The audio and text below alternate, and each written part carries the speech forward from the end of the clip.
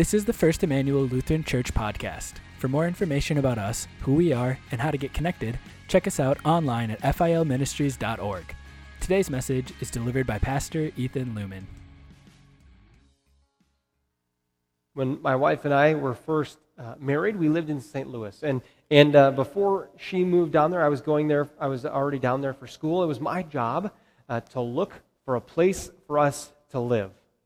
My job to rent our first apartment together. So I got on Craigslist and started searching for the perfect place, and as a young seminarian, as a young master's degree student, I didn't have a lot of money. So the biggest thing for me was the price point. Although my wife had certain standards in terms of aesthetic and all that stuff, we wanted to be somewhat close to the seminary and all these different parameters that we're trying to figure out. And so I went and looked at a few places, and finally I found this one. It was a third-story unit right next to the interstate in an older building. It had that old house charm, And the price point, well, let's just say it was the lowest priced apartment I had found yet. Not that was necessarily the biggest factor, but so we signed the lease. We got the place, the third floor apartment, and it was so great to have a place where we could call our own and move our stuff in. It was great, for like the first 2 weeks, and then if you've ever been to St. Louis in June, you might know what it's like. 3 straight weeks of 100 degrees or higher. Well, the 2 old window ACs that they gave us, we were able to keep the temperature of our apartment maybe about 85 degrees. We weren't as confident that this was the best place for us to be at that point. But, eventually it cooled down a little bit, and we got into September and October, and the weather was great, But then, as it got a little bit later into fall, there was one night where my wife and I were watching a movie late, and the house was dark, so I went to get a drink of water before bed, and I turned on the light, and there they were in front of me. Dozens of cockroaches all over my counters, scattering from the light. Ugh, still gives me the creeps. They took up residence with us during those cold months, and we did our best to keep them at bay. And at that point, it was a talk to the landlord. What can we do about this? Well, we'll spray your apartment. That should take care of them. I'm on the 3rd floor. Okay, they didn't just come into the window. The 3rd floor. I think you got a building problem. Well, he wasn't so keen to hear my input on the issue.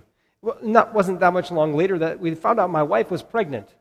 And then this 3rd-story apartment crawling with cockroaches and lead paint chipping off the wall didn't seem like such a great place for us to be. We had a year lease. Try as I may, through emails and letters and begging to get out of our lease, our landlord was unwilling to let us go. Finally, I think he got annoyed with me, and he decided, I will let you out, but you will forfeit your security deposit. You know what? We can go with that.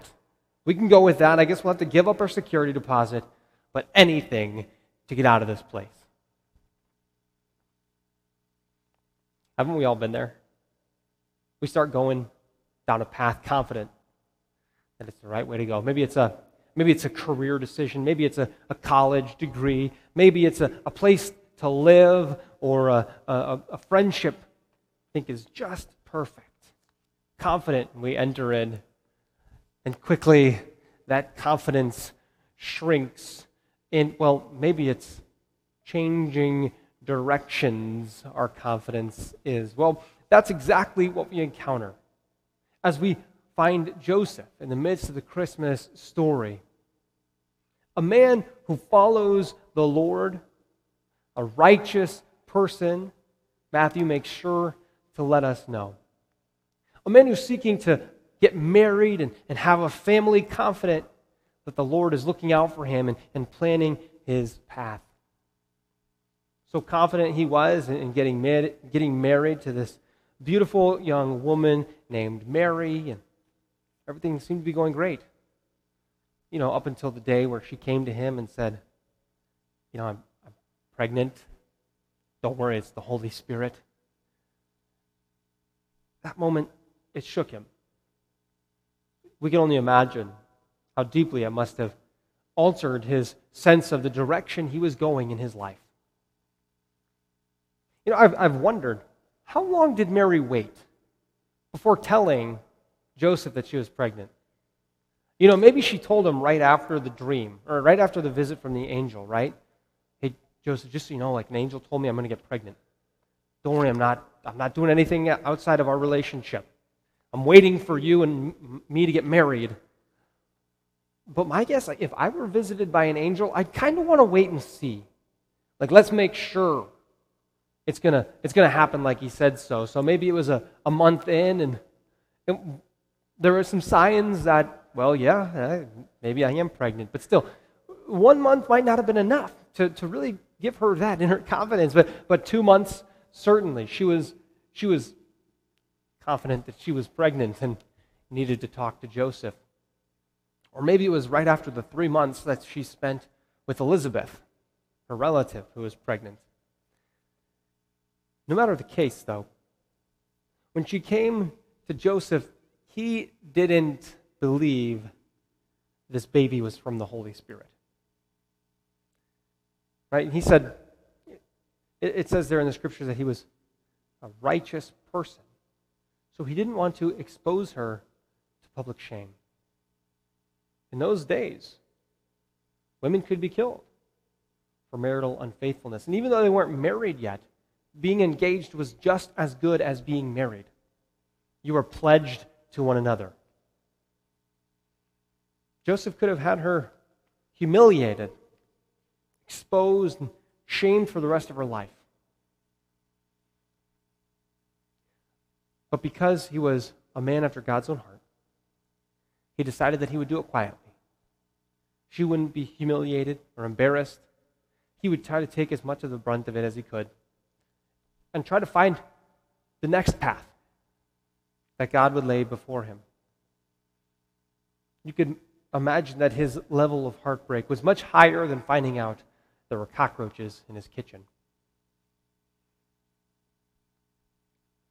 But then after he considered all these things, Scripture tells us, as he was pondering his next steps, he was visited in a dream at night by the angel of the Lord. And the angel came to him, and the first thing he says is what? Do not fear, Joseph. Do not fear to take Mary to be your wife. Joseph was afraid. Why would Joseph be afraid to get married? Well, it seems that he would have to enter in with a certain level of mistrust toward his own wife. That must have made him scared to not know if he could trust the words that came out of her mouth or her actions. He might have been afraid of how it would look to the community if he took a wife who got pregnant before marriage.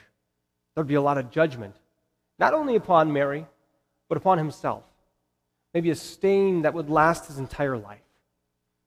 He didn't know what to do. He didn't know the next steps. And the angel came and he spoke right into that fear. He said, don't be afraid to take Mary as your wife, because that which is conceived of her actually is from the Holy Spirit. The angel confirmed with Joseph what Mary had told him. I wonder then at that point if he actually had a holy fear of Mary, not of marrying her, but wow, this is something I've never heard of before. What is God doing? How am I a part of this? Don't be afraid to take Mary as your wife, for that which is conceived in her is from the Holy Spirit. You shall take her to be your wife, and you shall call the boy's name Jesus, for he shall save the people from their sins. And then Matthew goes and tells us that this is the answer to a prophecy, a 700-year-old prophecy made by Isaiah. Behold, the virgin shall conceive, and she shall bear a son, and she shall call his name Emmanuel, which means God is with us. You know, the first 17 verses of Matthew chapter 1, before Matthew gets into the birth narrative of Jesus, it goes through the lineage. It goes through the lineage of Abraham all the way to Jesus. And there's this man in there about 20 people removed from our dear Joseph, King Ahaz. The very king who got the promise from God that there would be a virgin who would conceive and bear a son, and his name shall be Emmanuel. And 20 generations later, Joseph gets to see that promise come to fulfillment. The son of David getting to see the final, true, the one special son of David, Jesus Christ. One thing I love about that first 17 verses of Matthew is how there are some important women that are named among all those men. And Mary stands there too. Joseph might have only been the earthly father, but when he woke from that dream, he made sure to do exactly as the Lord commanded him. You look there in the text. What does it say? It says, when Joseph woke from sleep, he didn't wait a day. He didn't wait a week, a month. He went immediately to do the thing that he knew God was calling him to do. Look at the confidence that he had as he went and married Mary. Maybe that very day, he said, "You will be my wife." And you see the righteousness and the honor and the integrity that he has, that even as he marries her, he honors her calling to carry the Christ child. He honors her calling. So confident is he in God's calling to him as the father of Jesus. One of the most amazing parts of this is that not only was Joseph self-controlled, loving, kind, caring, he took upon the shame himself. Look what this guy did. He had to do a quick wedding, a quick marriage, right? Not only that, as he went to Bethlehem, it was very customary in those days that women had midwives and that women were a part of that birthing process. In the case of Mary and Joseph, well, we're not told that there's a midwife who comes to help Mary out. Maybe there was. None of us were there. But we can be certain that Joseph was there at Mary's side as she gave birth to Jesus, caring for his wife, caring for the Son of God. How confident God must have been in this plan. Am I right? To come as a single cell, to come as a fetus carried in his mother's womb, to be born as a helpless baby who must be looked after by parents. You know, Jesus didn't come as a mighty warrior. He didn't come as an invincible king. There was no parade announcing his birth. He was so confident that he gave up all of his power, all of his majesty, all of his grandeur to be born in a barn, laid in an animal feeding trough, cared for by this newly married couple. Confident that this person would carry out God's master plan. What was God's master plan? Well, God's master plan was summed up in Colossians 2, verses 14 and 15. Paul put it this way: Jesus canceled the record of debt that stood against us. We can be confident that we don't measure up to God's will. We can be confident that we are mired in sin and guilt and fear and shame. We can be confident that we should have no confidence as we stand before God. Colossians 2 says Jesus canceled that record of debt that stood against us by nailing it to the cross. And then he says he has disarmed the rulers and authorities, and he has exposed them to public shame. We are not the ones who have been left exposed for who we are. Jesus has covered us up, so confident in his love for us, doing whatever it takes to make sure we know that we are in God's hands forever.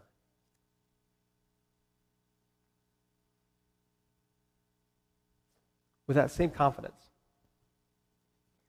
God has placed people in your life. Now, it might not have been an angel of the Lord speaking to you at night, or it might not have been the Holy Spirit overshadowing you. Maybe you conceived in the natural way. But Psalm 139 reminds us, you knit me together in my mother's womb. Each and every child placed by God. Isn't that amazing? You might have forgotten why you got married all those years ago. But Jesus says in Mark 10, what God has joined together, don't let man separate. God has put you together. God has preparing you for that path, or whatever path lies ahead. You might not be thrilled about your extended family. Those people that live in your house or you have to visit on Christmas. Hey, this Christmas you got one off though, right? Sorry, can't come visit, got COVID, you know. That's supposed to be funny? Maybe it wasn't. Thanks for the visible laugh. I appreciate that. But Ruth reminds us, where you go, I go. Where you stay, I stay. When you move, I move. Your God will be my God. God has placed us into families, into communities. Be confident of that. You might not love your job. Well, you might even be retired and be struggling with what your purpose is anymore. Is there anything for you to do? Paul says in Colossians 3, whatever you do.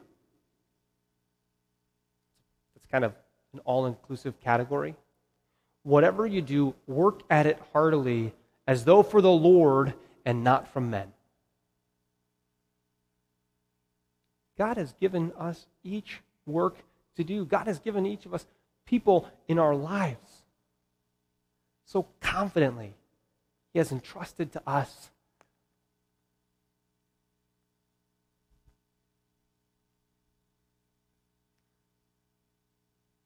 Well, I was moving our last few bags out of our apartment into our new apartment and getting ready to fork over all that money for our security deposit. And as I was kind of dragging my feet a little bit, since I figured we had all the time anyway. And the landlord comes to me and he says, Ethan, you need to get your stuff out. We've found somebody else that's going to rent your apartment, okay? They're going to be in by February 1st, so we'll give you your security deposit back. I had to chuckle to myself. When we actually just stepped out in confidence and did what we believed was right, even though we knew we'd have to give up our security deposit, God still managed to figure out a way to see us through.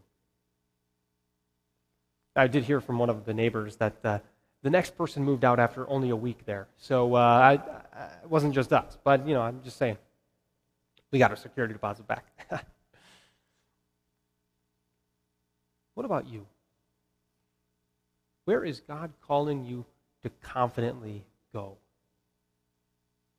Who is God calling you to confidently live in relationship with?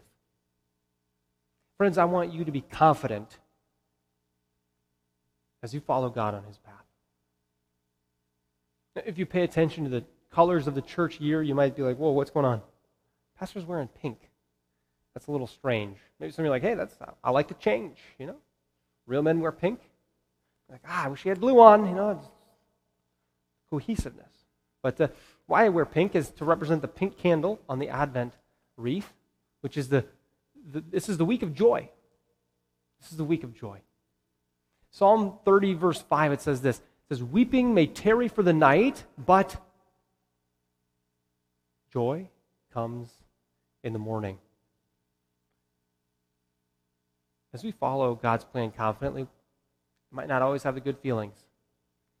We might not always feel like we're being blessed or looked graciously upon.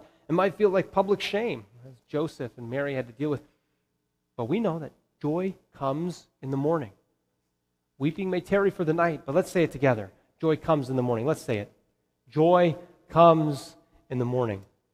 As you follow God's path, and maybe you're even sensing that confidence right now as you hear his word, I want you to go joyfully and confidently in God's will. Amen. Thanks for listening to this week's message. If you want to learn more about First Emmanuel Lutheran Church, visit filministries.org. We'll see you next week, and God bless.